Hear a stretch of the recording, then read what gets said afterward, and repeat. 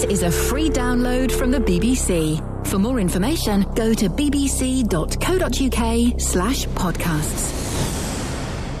What are you talking about clips, Shags? Sorry. Hey. Oh, my headphones aren't working. They won't. It's the BBC. Oh, they're not plugged in, that's why. Well, that may be part of it. I suspect that won't be the full solution. There we go. Guten Tag. Dies ist einen Podcast und willkommen. Hast du Geschwister? Und ist sie fit? Oh. Sorry. Is that microphone? Is your microphone? Yeah. Yeah. Is your microphone, Shags? Yeah. Yeah. Thank you very much indeed. We're speaking German today. It's a tribute to Kelly Betts, who's not here. She's in Prague, where they... Just get closer. They don't speak German in Prague, do they?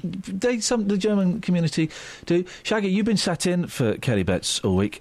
Give us your opinion of how you think it's gone, and then we'll give you our appraisal. Okay. I think it's gone... In terms of my contribution, I think my contribution has been really good. Oh. That's what I'd say. In terms of the whole show, I think there probably wasn't enough me.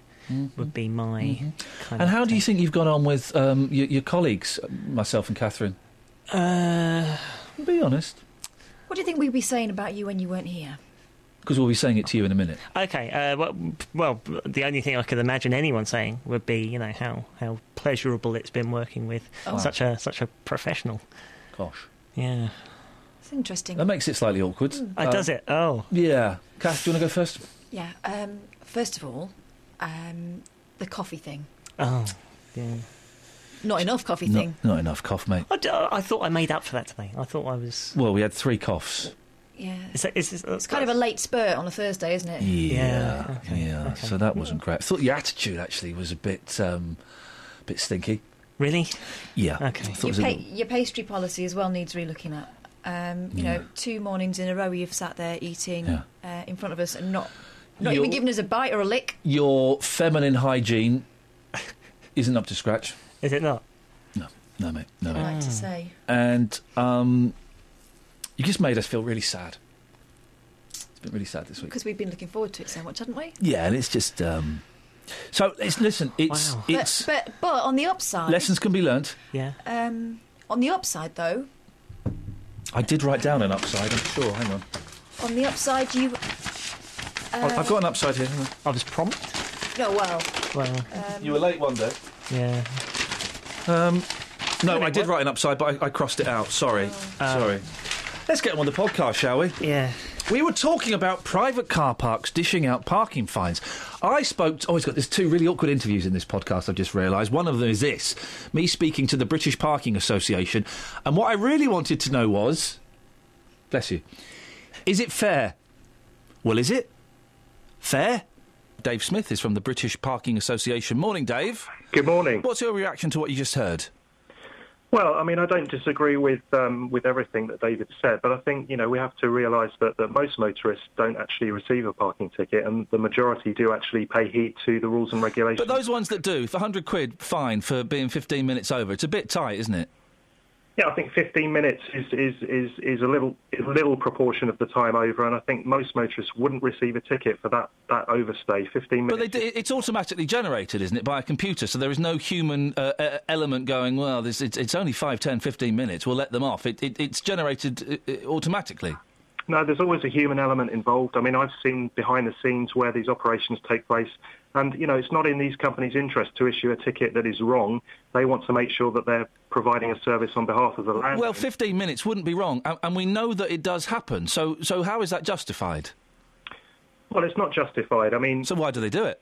Well, the parking operators are managing the land on behalf of a landowner, typically a retailer. They're providing a service to the landowner. What we don't want is a situation where motorists are parking all day, every day, in a car park. They're not actually using the service available. But you still not quite answered the question. Why is it fair to fine someone £100 for being 15 minutes over when they've spent a few £100 in the shop?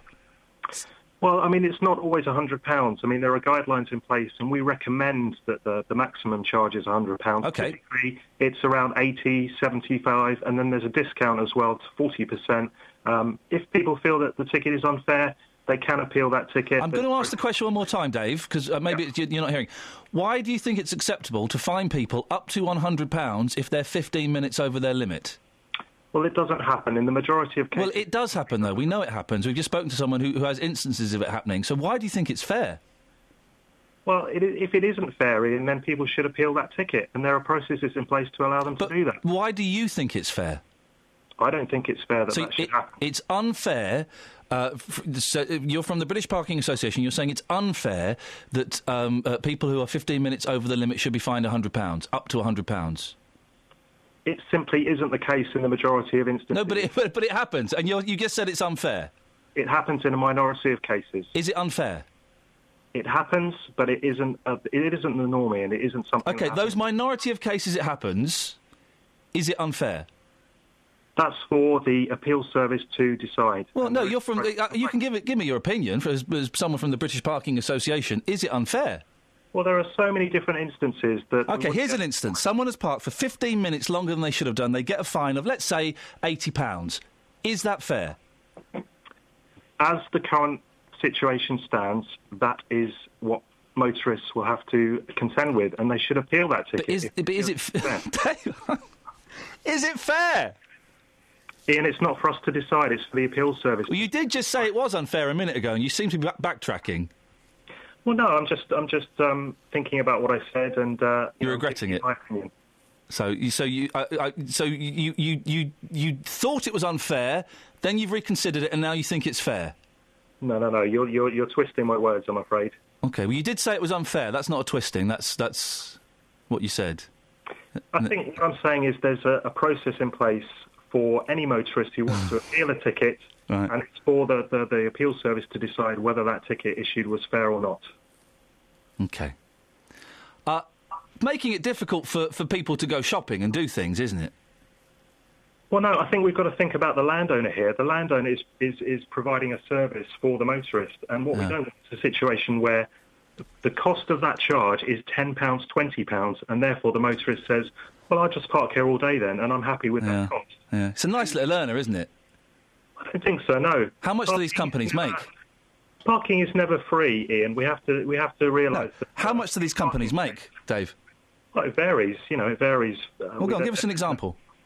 I don't know. I mean, I don't know the financial figures of all these companies. That's not the way we operate. We're a membership association. Right. Because private landowner isn't going to do it for free, are they? Parking is It's a business. Well, I think the misconception is that parking is free. A free parking space costs money. It's the cost of providing that service. How much does it cost? It depends. It depends on what the operator says that it costs. What about this thing we've heard that if you get one of these, they're not enforceable by law? Well, I mean, they have to justify their costs to us. Are these fines that sent out by these private parking companies, are they enforceable by law? They're not enforceable by law. Because so then why would anyone want to pay them? Because they're parking in a car park. Right. They're agreeing to the terms and conditions in that car park, which are clearly set out in signage at the entrance to the car park and throughout the car park. Right. Those guidelines are in place, and they should be adhered to. But if it's not legally enforceable, and thanks for telling everyone that, Dave, because that certainly is going to help a lot of people, then you get one of these fines through the letterbox, and you might as well just rip it up. If they can't enforce it, no one's going to pay it voluntarily, are they? Well, they can be pursued by the parking company. But if it's not legally enforceable, then what's that pursuance going to do apart from be classified as harassment? Well, no, it's not harassment. I mean, if they've agreed when they park in that car park to abide by the terms and conditions, then they're agreeing in a contract. You've just said it's not legally enforceable. What I'm saying is legislation doesn't exist on private land in the same way. So it's not legally enforceable? Well, no, there is no legislation that exists. So don't pay it then. What we would like to see is for government to regulate private parking. Wow. One final question, Dave. If someone is 15 minutes over their limit, is it fair they should get an £85 fine? It depends on the circumstances of that particular parking act. Dave, thank you very much indeed. What's that noise? Your foot. Oh, yeah. It was... I know we're on the internet with this, but still, I like to employ standards. Stop doing that. I mean, really. It was a bit of an odd show on Tuesday. Did you write this, Shags? I did. I didn't really know how to write this sort of stuff. In Shaggy's opinion...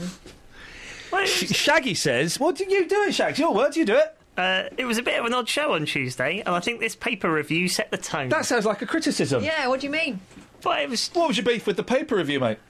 I don't know, it was about Far From the Madding Crowd, and then there was something about Dame Edna impressions. Highbrow. Yeah. It's cultural. Now, okay, so let's listen. What you got in the papers? A border collie cross was lucky to be alive yesterday after falling 300 feet down a mountain. Hey! Have you seen Far From the Madding Crowd? No, mate, of course that not. is a belting film. I bet it's not. Do you How many car chases or gun battles are there in that film? There is a gun in it. It'd be a really boring old rubbish gun with a flintlock. Yeah. Boring. Does the damage, though? No, it doesn't do the damage. Yeah, There's no aim. Do you know in films where they have a gun in each hand and sometimes they have it sideways and they poof, poof, and they go backwards like this? Would break your shoulders. You can't do that. You can't aim properly. Your aim would be completely off. You've got to hold it with two hands. I watched and it's a brilliant film. I think it's called Escape Plan. It's have you seen Escape Plan, Shags? Oh, who's he talking to again? He's such a deviant. Look, No worries. He's talking to himself. In Australian. It's no worries, mate. It's Schwarzenegger and Stallone. It's brilliant. It's so over the top. It's brilliant. But there's a bit, right, where there's a massive machine gun on a helicopter and this guy's shooting, but the guy gets shot. So Arnie walks up to the helicopter, rips the gun off, and he's holding it with one arm and he's firing it. That would have sent him flying back 100 yards. He would have flipped it round and shot himself in the face. Yeah, I love it. So anyway, Far From the Madding Crowd. Yeah, boring. None of that in there. No, but at the beginning, the sheepdog goes nuts and chases poor old farmer... God, it really sounds great. Giles? Anyway, no. Farmer Giles. He was a celebrity. Shut up. Anyway, chases all his sheep over the cliff. And so he's ruined. He is ruined. See, I've seen films where people get ruined in much more exciting ways than that. Biggers! Hello, it's Damien Rivers here. OK, that's just embarrassing. That was good. Brainiacs. Quite standard as well for us. Now, your next link... Yeah. Doesn't it give the game away? Well, OK, but we could not... No, I tell you what, do it, and then we'll let the listener decide if it was a spoiler or not. OK, Hang on. Spoiler alert. OK, spoiler, yeah. This is the internet, home of the spoiler. Paul in Biggleswade also called. He nearly ran over Stephen Hawking. That was Ben, voice of the spoiler. Celebrities that have nearly run you over, or celebrities you've nearly run over. Let's quickly speak to Paul in Biggleswade. Morning, Paul. Good morning, Ian. What's your story? Yeah, about 2 or 3 years ago, I was driving around in Cambridge, and I was stopped at one of those Pelican crossings, the traffic lights. Yeah. And I wasn't really paying attention, and I noticed that the lights had then gone back to flashing amber. So I was about to drive off when I realised that the person crossing the road in front of me in his motorised wheelchair was Professor Stephen Hawking. Oh, Paul! I've got to say that I'm going to put that above Sigourney Weaver, I think, Catherine. Ooh. I think Stephen Hawking is... Well, actually, let's ask the voice of reason. Shags, who's the bigger star, Stephen Hawking or Sigourney Weaver? Stephen Hawking, obviously. It has to be. Was he... did you beep him, Paul? No, I gave way to him. I let him cross the road. After all, I mean, he did have right of way. But, but... I did think twice about running him over, because after all, what has a bloke has ever done for me? I don't know. But You could have been responsible for taking out a scientific legend. Yeah, but I mean, I think he's a bit overrated myself. Oh, really? Yeah. Do you know what? I mean, he's just a guy who comes on, he says, space is deep, it is infinite, so what? Do you know what?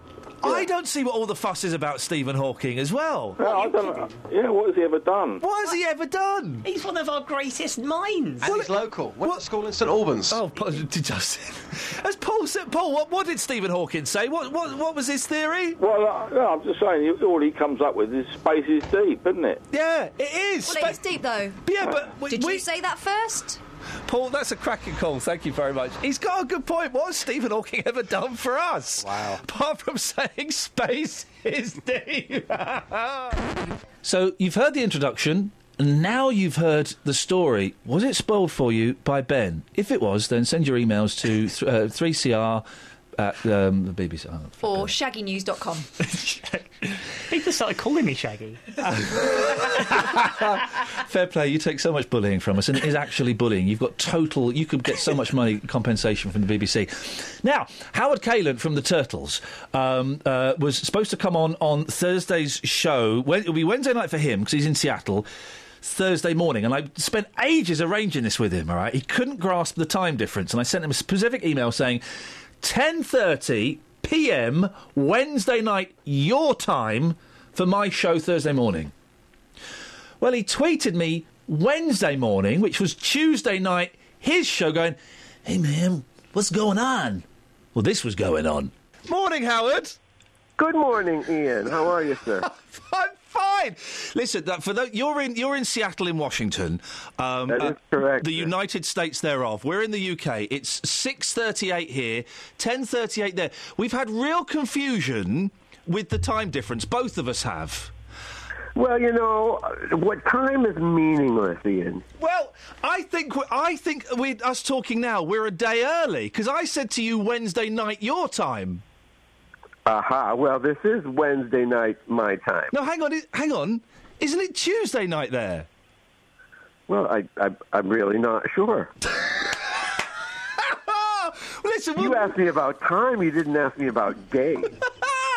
Oh, Howard, we'll talk to you now. Bless you, sir. Howard Kalin, formerly of the Turtles, formerly of Flo and Eddie, formerly of Hanging Out with Frank Zappa, and author of one of the naughtiest rock and roll autobiographies I've ever read in my life, sir. How are you doing? Come on. Man, you did you did some naughty things. I did what life presented me with. What did life present you with when you had to play at the White House for President Nixon? Was it Nixon you were playing for?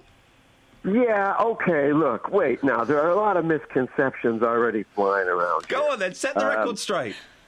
I didn't play for Nixon. Okay. I wouldn't have played for Nixon, no matter what.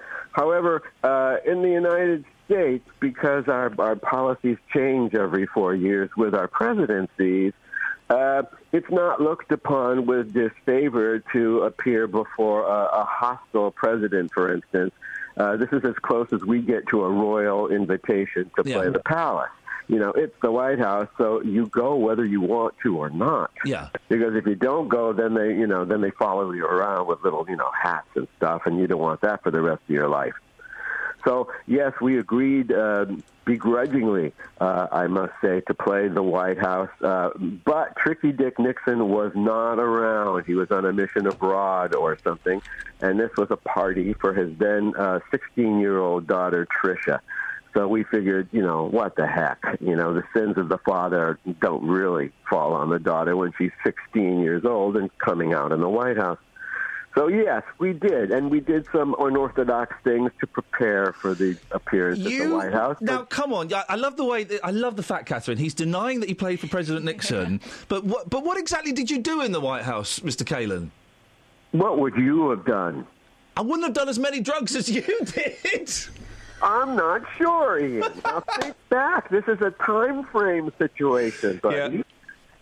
So think back to what you might have done at the age of 20, 21 or so, in defiance of a government that you really didn't believe in anyway. Yeah. And here you are playing free, I might add, as a favor to your government, and then they put you through the hassles that they put us through during the afternoon that preceded that program, and it made things sort of interesting for us that night. We sort of needed to rise above, as the case may be. As the case, but listen, can I just throw some rock and roll names at you and see what your memories are of them? Oh, sure. Good luck with that. Yeah, I know. Bearing in mind we're 24 hours early. Listen, Jimi Hendrix. Jimi Hendrix, loved him so much. Knew him before he made it, and it was a remarkable evening that I spent with him in London at the Speakeasy. So you're an expert on this because you have the advantage over your audience of having read my book, Shell Shocked. By the way, if you want to get a rock autobiography, Shell Shocked is the one to go, because a lot of these books, Howard, they kind of hold back. It's all in there. What did you do with Jimi Hendrix? Well, I threw up on him. Already, that's that wasn't my intention. I mean, we had a lovely evening before that. But I just, some things in a crowded room in a pounding nightclub, I couldn't get away from the table fast enough. I wasn't quite sure where the loo was. All of my buddies had deserted me. Yep. I was alone at like 4 a.m. eating spinach omelets and drinking cognac and getting very, very high with Mr. Hendrix, who hadn't even come to America yet. This was 2 weeks before the Monterey Pop Festival. So he had not even broken in this country yet, even though he was on the front page of NME and Disc and all those papers in Europe.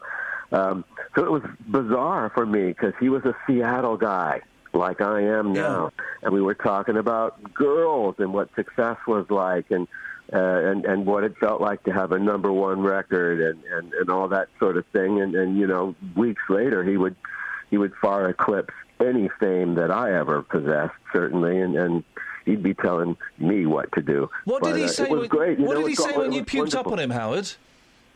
What did he say? You want the actual words? Can you actually say those words on BBC? No, you can't. I think we can imagine them. I think we can imagine. You can't even. I mean, even for the motion picture, we'd made a movie of that incident, in fact, and a couple of other gems that led up to a picture called My Dinner with Jimmy that Rhino Pictures put out several years ago. And it played at a lot of film festivals in America and did very, very well, won a lot of prizes, and is available here on Netflix. I don't know what your situation is there, but My Dinner with Jimmy is the name of that, and it's quite the chronicle. Just to prove that I haven't been idle and waiting for the Turtles to have another hit 50 years later. Yeah, good. Listen, Howard, I've got to do a little bit of business. Can you wait for 2 minutes? Is that okay, sir? Absolutely. Stay there, boss. Howard Kaylan, formerly, well, I think he still is with a reformed group of the Turtles. Flo and Eddie, Frank Zappa, all of that stuff. More from him in a second. Business done. Joined again by Howard Kaylan. Morning, Howard. Good morning again, Ian. Now, bless you. As far as I'm concerned, we're 24 hours early for this interview, but I'm enjoying chatting to you. It's an honour to talk to you, sir. Let me throw another name at you. John Lennon. John Lennon, everybody's favourite bad boy. Well, I had a few run-ins with him.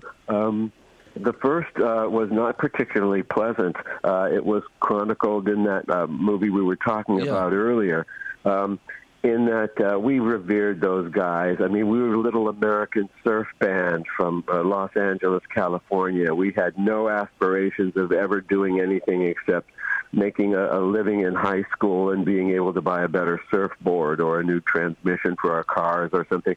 And when we were plucked out of the woods to become a band that actually had records, it was only because we put down our saxophones and had decided to sing after the enormous success of the Beatles only like a year prior. In 1965, we were singing, and we were plucked out of the morass and brought to a point where several records later we had Happy Together, and it had come out as an international record for us, the first one that we'd ever had. We were brought over to England on Decca's dime and put up in a hotel and gotten through all the press conferences and stuff. And the first evening we were there, got the chance to go to this club where later on I was to meet Jimi Hendrix. But earlier, the whole idea was we were with Graham Nash at his home, and Graham played Sgt. Pepper for us for the first time on a tape that George had given him. The album had not yet come out. And we freaked. As a normal Beatle kid would, you just went, oh, my God, there has never been anything like this ever made. And one of our guys, our rhythm player, Jim Tucker, had said to Graham, you know, I could die a happy man now. You know, if I could meet those guys, that would be you want it? You want to meet him? He said, all right, you know, get your coats. Here we go. So we didn't know. We were in a stupor, and we followed him into taxis, and we got dropped off at the Speakeasy. And the first people that he marched us past in procession, as if the Queen herself were there before us, was a table full of Beatles. And it was the most intimidating thing I had ever seen. And, you know, and Jane Asher was there with Paul. They were still very much an item. But John and Paul together had cameras. They both had cameras, and they were crawling under the table. They were very, very high, and taking pictures of the ladies at the table, under the table, under their skirts. Oh, blimey. You know, they had just torches. They had lighters to light their way. They couldn't really see. They were loud. They were obnoxious. It was terrific. You know, and coming right up on that table and seeing a living, you know, Hard Day's Night played out in front of us. It was just the way we wanted it to be. We met them all. They were all very gracious at first. George was not there. And Paul was particularly nice to me as a singer, asking me about my influences, you know, complimenting the vocals that he had heard from me. Geez, what? I was just over the moon. Yeah. And John Lennon was the only guy who just sort of sat. He just sort of sat and kind of made fun of the whole thing, you know. Oh, the Salad Turtles from sunny California. You know, how are you? What are you dressed like? That is the worst English accent I've ever heard, Howard. That's appalling. Well, no, Dick Van Dyke. It's the worst. Well, all right, you're not far off him, though. Was I supposed to be trying? Listen, one more. I could throw so many names. I know you've worked with Bolan and all these greats. One more name, because I'm a big fan. How the hell did you get to work with Frank Zappa? Because the Turtles, you know, kind of happy-go-lucky, slightly psychedelic pop group, and then to go with, you know, the master of the crazy chord changes and time signatures. How did that happen?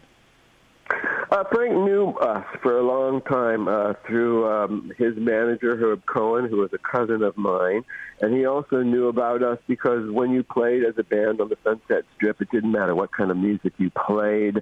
We were all in this together. We were all trying to get work at the same clubs. So everybody in Hollywood knew everybody else. And Frank knew within 2 weeks of the Turtles' breakup for legal reasons and record company and royalties and all that, that we had broken up and that Mark and I, as individuals, stood no chance of having a future as long as this lawsuit loomed above us. And so he very kindly asked us to join the Mothers because he had heard an album we had done called Battle of the Bands, where we satirized every other kind of music in the world. Frank knew that we could play it. He knew that we had incredibly high voices. And he really was looking for some kind of a link between his world of jazz and obscure music and our AM pop world of hit success. And I think he lucked upon it, you know, and all of our best recordings with him were done live in front of an audience and Happy Together at the Fillmore and all that. It sort of cemented our Laurel Canyon relationship. The Turtles were a weird band, man. You looked you didn't look like, you know, the kind of the bands of the day. No, we were not skinny. We were not pretty. We had nobody in front to be Peter Noone or even to be on this country's level Mark Lindsay from Paul Revere and the Raiders. Yeah. There was no redeeming features to us whatsoever, except that we had me singing, which I think was a good thing. Oh, yeah. And we had this incredibly porky guy next to me with unwieldy curly hair and dark black glasses, and he kept dropping tambourines, and no one was really sure what his job was in the band. 50 years later, I can still say every word I've spoken is true. Yeah. You're still doing it now, you two guys, aren't you? We're what now? You're still doing it. You're still going out and touring. I know. Listen, I told you I'm a big fan of the Monkees, and I know that you played with the Monkees in the 80s, but you're still going around now. We go around 3 months a year. We do June, July, and August during the summer. That's all we do. That's all we need to do. I consider us very, very fortunate to have ridden the currents of pop fame up and down for the last half century. And we allow ourselves only those 3 months to work in. We don't work the rest of the year. My partner is a professor in Nashville, Tennessee, at a very big music school there called Belmont University, where, in fact, Peter Noone's daughter just graduated. Wow. From his class in music. Every summer when we go out on the road, we take an extra bus full of students from Belmont University to intern with us and to go out on the road and see what it's like traveling, 3,000 miles at a clip in 3 tour buses and going out with all these bands and having to work press and monitors and house and lights and merchandise and all that, and they get quite the education. Oh, hang on a second. You're getting employing cheap labour. That's what it is, isn't it? I've just realised what you're doing there. Get me a soda, and I mean now. Listen, Howard, stay there. I want to bring my reporter, Justin, in. Morning, Justin. Hey, good morning, boss. What are you doing to me? I could have sworn I Hey, what are you guys doing to me? Where is this so-called Greenwich Mean Time that we're talking about? You're a day early, Howard. You're a day early. Justin, what are we going to do tomorrow? Are we going to do this again? Yes, listen, man. You come on any time you want, Howard. It's an honour to talk to you. Justin is our reporter. Justin, you've put together a little package, haven't you, for Howard? Yes, in 10 minutes, frantically on this one, because of the time difference. So I've put together a little package on the Turtles and your fantastic music. Take a listen to this. Turtles are slow and boring creatures, but not the band, as they raced up the American charts in 1965 with their debut hit.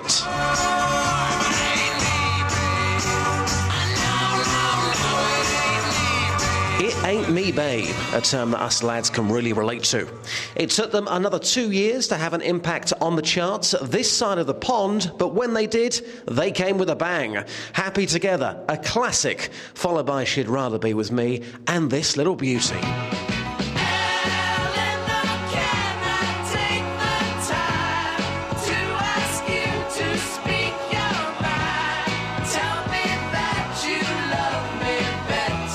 But here comes the acid test. Do their hits still give them credibility on the streets of Beds, Herts and Bucks, which are notoriously hard streets to please? Take a listen. Okay. The Turtles. The Turtles? Yeah, Turtles, yeah. Okay. They're still a fantastic band, aren't they? Yeah, they're fantastic, man. The four Turtles, you know?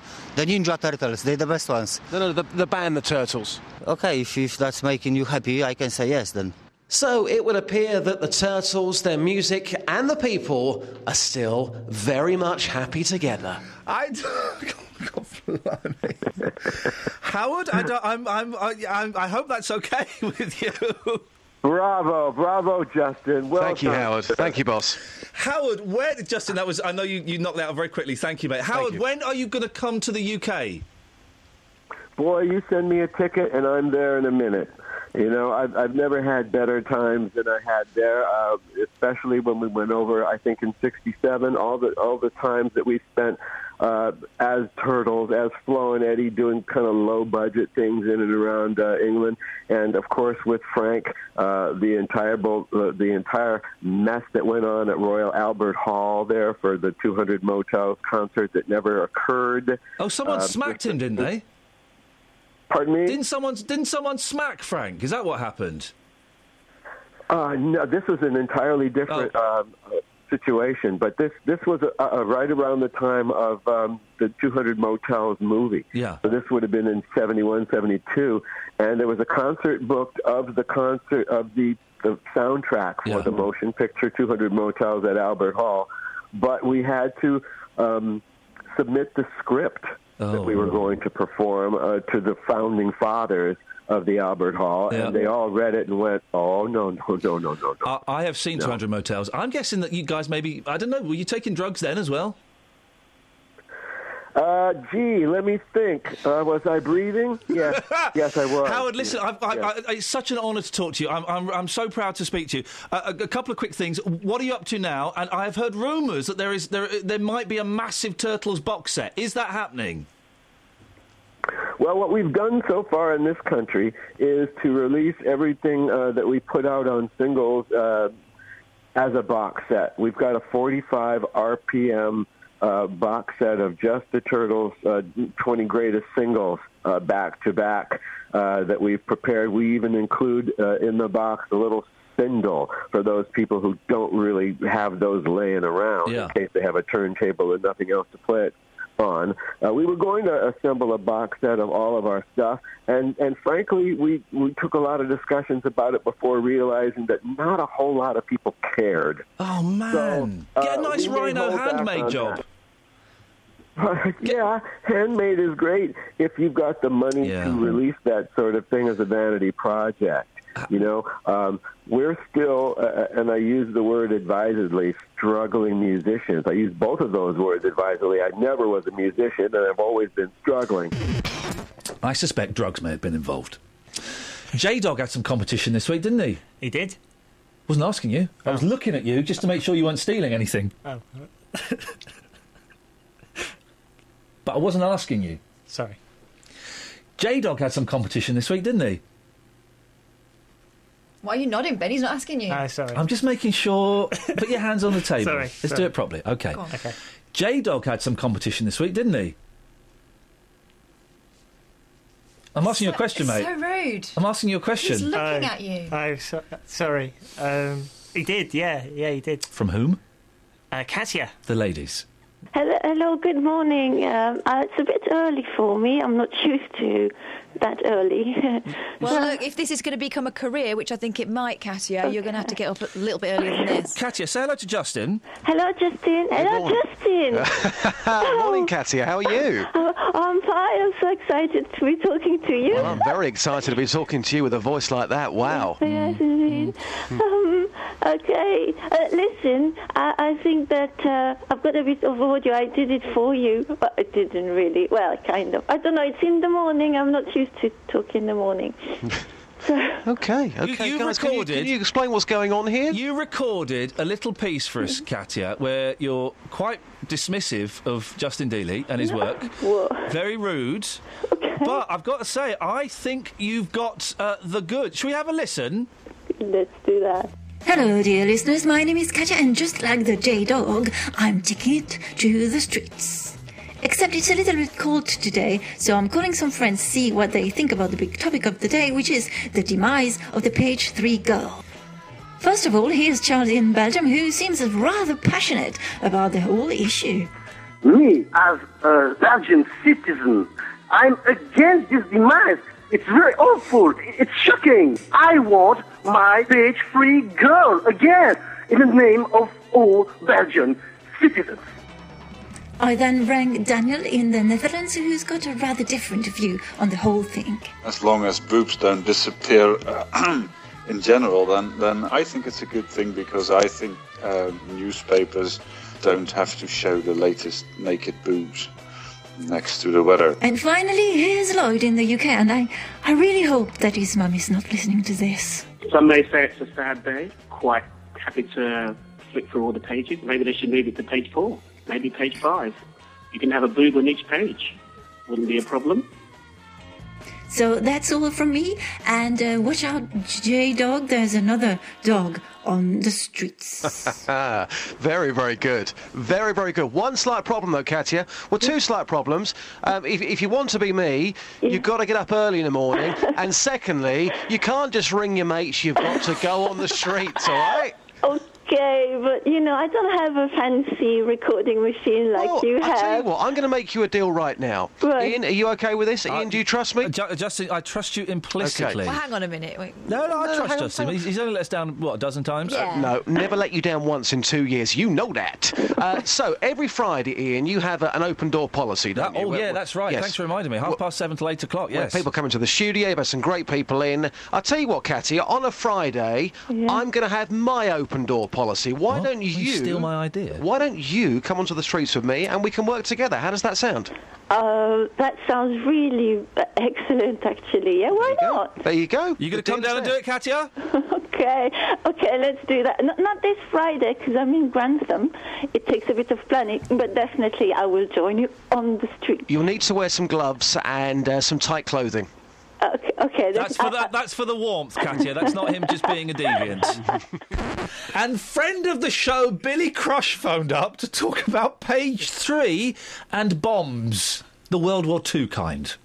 Billy Crush. Morning, Billy. Hello there. A very good morning to you. A very good morning to you, Bill. What have you got for us? Yeah, I'm always listening to your programme, of course, with much joy. All this hoo-ha about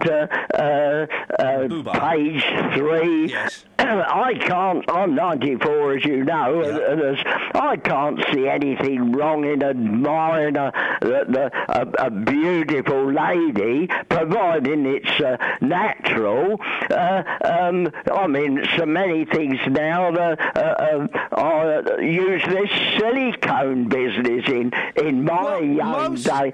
Most of the women on page 3, Billy, it's all silicone.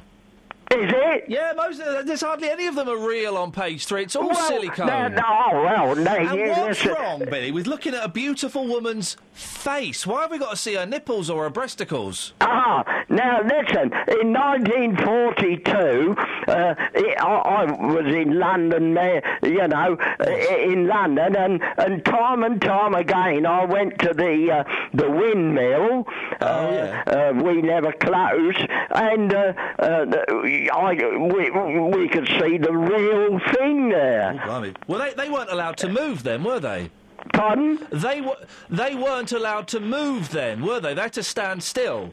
Oh yes, they had to stand still. If you look very closely, you could see them breathing. And of course, when the siren went or the bomb, you could hear the thud of the bombs. Yeah. Of course, they dived off the stage. So you were hoping that Jerry would drop a few doodlebugs. And then, of course, you got a little bit of a bonus, shall we say. You got a what? A little bit of a what? It doesn't seem very clear this morning. No, but did you say bonus? The bonus, because they moved to dive down to the shelter. Well, that's all the stuff that's happened so far. We're recording this on a Thursday, and who knows what's going to happen on Friday? Probably a whole load of magic. I tell you what's going to happen. Closer to the microphone. I tell you what's going to happen. Hey. People are going to come in between 7:30 and 8, and if they don't, I'll do voices. You just turned up with... Is that your mum through there? Yeah. Why has your mum not come in the studio? I don't know. Bit cowardly, isn't it? Yeah. Bit cowardly, Mum. A little bit cowardly. And is that your sister with her as well? OK, so what's Mum's name? Christine. Christine. Morning, Christine. You coward. And what's your sister's name? Courtney. Courtney. And Courtney's older than you, I'm guessing, because she's taller than you. So that would kind of... I'm going to guess your age at... What do you reckon, Kath? 15? 16? 3? I'm not very good at ages. 11. I'm 12. 12 years old. Fantastic. And what school do you go to, Morgan? Card Newman High School. OK. Now, do you listen to this radio show? Sometimes my nan listens to it. Oh. So you only listen to it if your nan's listening to it. Who's your favourite, me or Catherine? I don't know. Oh, blimey. All right, we'll come to... All right. Mark's in as well. Morning, Mark. Morning. Now, I've got to say, what chunky knitwear you've got. Look, we've both got the... It's my Starsky and Hutch look. It's beautiful. It's Navajo. It's Navajo. It's beautiful. Whereabouts are you from, Mark? Luton. OK. Road. I phoned up about a week ago. Was I rude to you? No, you were very nice, actually. It was the first time I phoned up. I phoned up when you were talking about blended families. Oh, it's that, Mark. And I had... Oh, you've got 9 step-parents. That's me. Is that you? Yes. Isn't it funny, Morgan? When you speak to someone on the phone, you've got the best laugh, Mark. When you speak to someone on the phone, you kind of build an image of what you think they're going to look like. Nothing like that! Nothing like that! I thought you were blonde. Did you? Yes. I can act blonde. I imagine little spectacles, like a Steve Jobs type. I felt like I sipped from the champagne flute of fame, and now I want to guzzle. So, just to remind people who weren't listening, Morgan, who probably wasn't listening, that you've got 9 step-parents. Well, 9 parents. Some of the deceased, yeah. My dad got married 4 times, and Mum had been married 5 times. Blimey. It's giving me a twitch. This is tough, Morgan. And was there one point when they swapped partners? There was. That was the first... Well, my dad had been married in America first, and he came over here. And came over, stationed in America. He was in the US military. Yeah. And then he came to over here, and they swapped partners. So Dad was at the top of the road. Mum was... It was excruciating. And then I remember that a part of the story was that you came back from somewhere and your dad was your uncle. Yes, that's right. Well, you do got a good memory. Was that right? Yes. Something like that. Because Mum married my dad's brother. You following this, Morgan? I haven't got a clue. I haven't got a clue. I told my dad I was on the radio. He said, "You didn't mention any names, did you? You didn't mention the company name, did you?"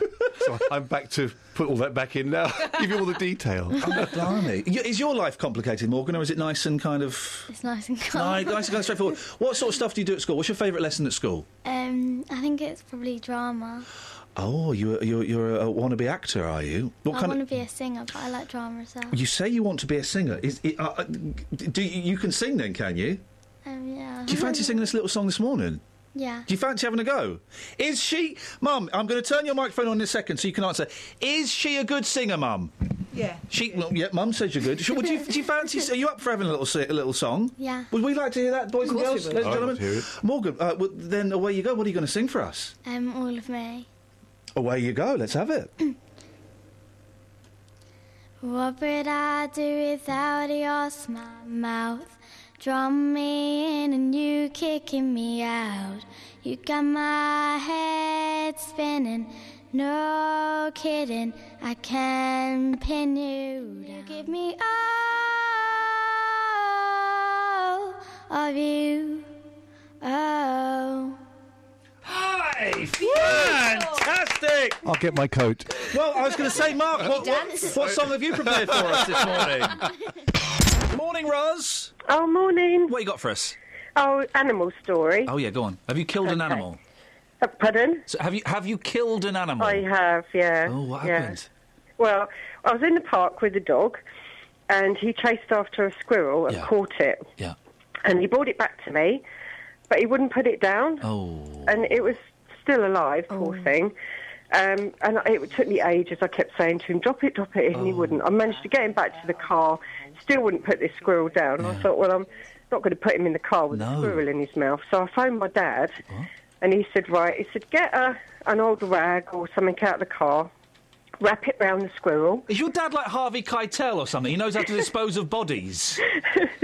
No, he knows about animals, though. Okay. I just wanted him to tell me how to get the And was the squirrel still alive? Yeah, it was still alive. That's it was horrible. really still. Yeah. So he told me to wrap the squirrel up so it didn't scratch or anything. So I did that, and I tucked it under one arm, and he said, right, now lift up the dog's ear and blow in his ear. What? So I said, OK. So I did it, and he dropped it. Isn't that... Are you thinking, what the flipping X going on here? Yeah. Yeah, well, I looked a bit daft, you know. You can imagine blowing in my dog's ear. Yeah, well. Does that work for all animals? But then I had this squirrel, and it was still alive, and I thought... Oh.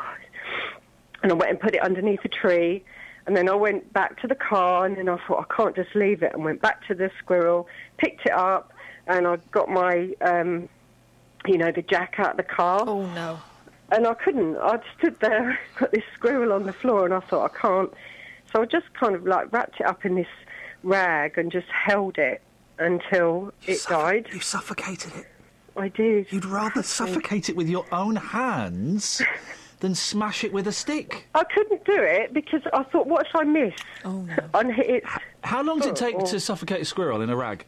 A couple of minutes. A couple of minutes! And were you what were you doing? Were you I hope you're enjoying your breakfast. Were you strangling it or were you smothering it? No, I just sort of held it really close to me. She was cuddling it hard. And I just stood there crying. Oh. And I just sobbed. And then I put it back under the tree. Well, Ros, you just made the podcast. That was a dark yet tender moment. The thing is, though, if a dog half kills a squirrel, that's just nature, isn't it? Yeah, but then you let the dog eat it. He didn't want to eat it. I don't know what he wanted to do with it, but he wasn't going to give it to me, not willingly, anyway. What you, of course, should have done, out of respect for the squirrel, is then smothered the dog. Held that close to your chest. I must admit, I did actually feel like doing that at one point. It was a bit of a strange moment. Did you look at your dog differently and think, you're a killer now? Never the same again. Yeah, once they've tasted blood, Ros, they'll be eyeing you up. Ros, that really is perhaps the most horrific story I think we've ever had on this show, and we've had some pretty horrific stories. I thought the way to get a dog to drop things was put your finger up its bum. Well, I'll try the ear first, if you don't mind. Do you share? I don't know what you mean. No, that's your Cilla Black. Oh, I don't know what you mean. That's your Cilla Black. No, it's not a Cher. That's Tina Turner. No, that's Tina Turner. No, right. Do your Cilla Black.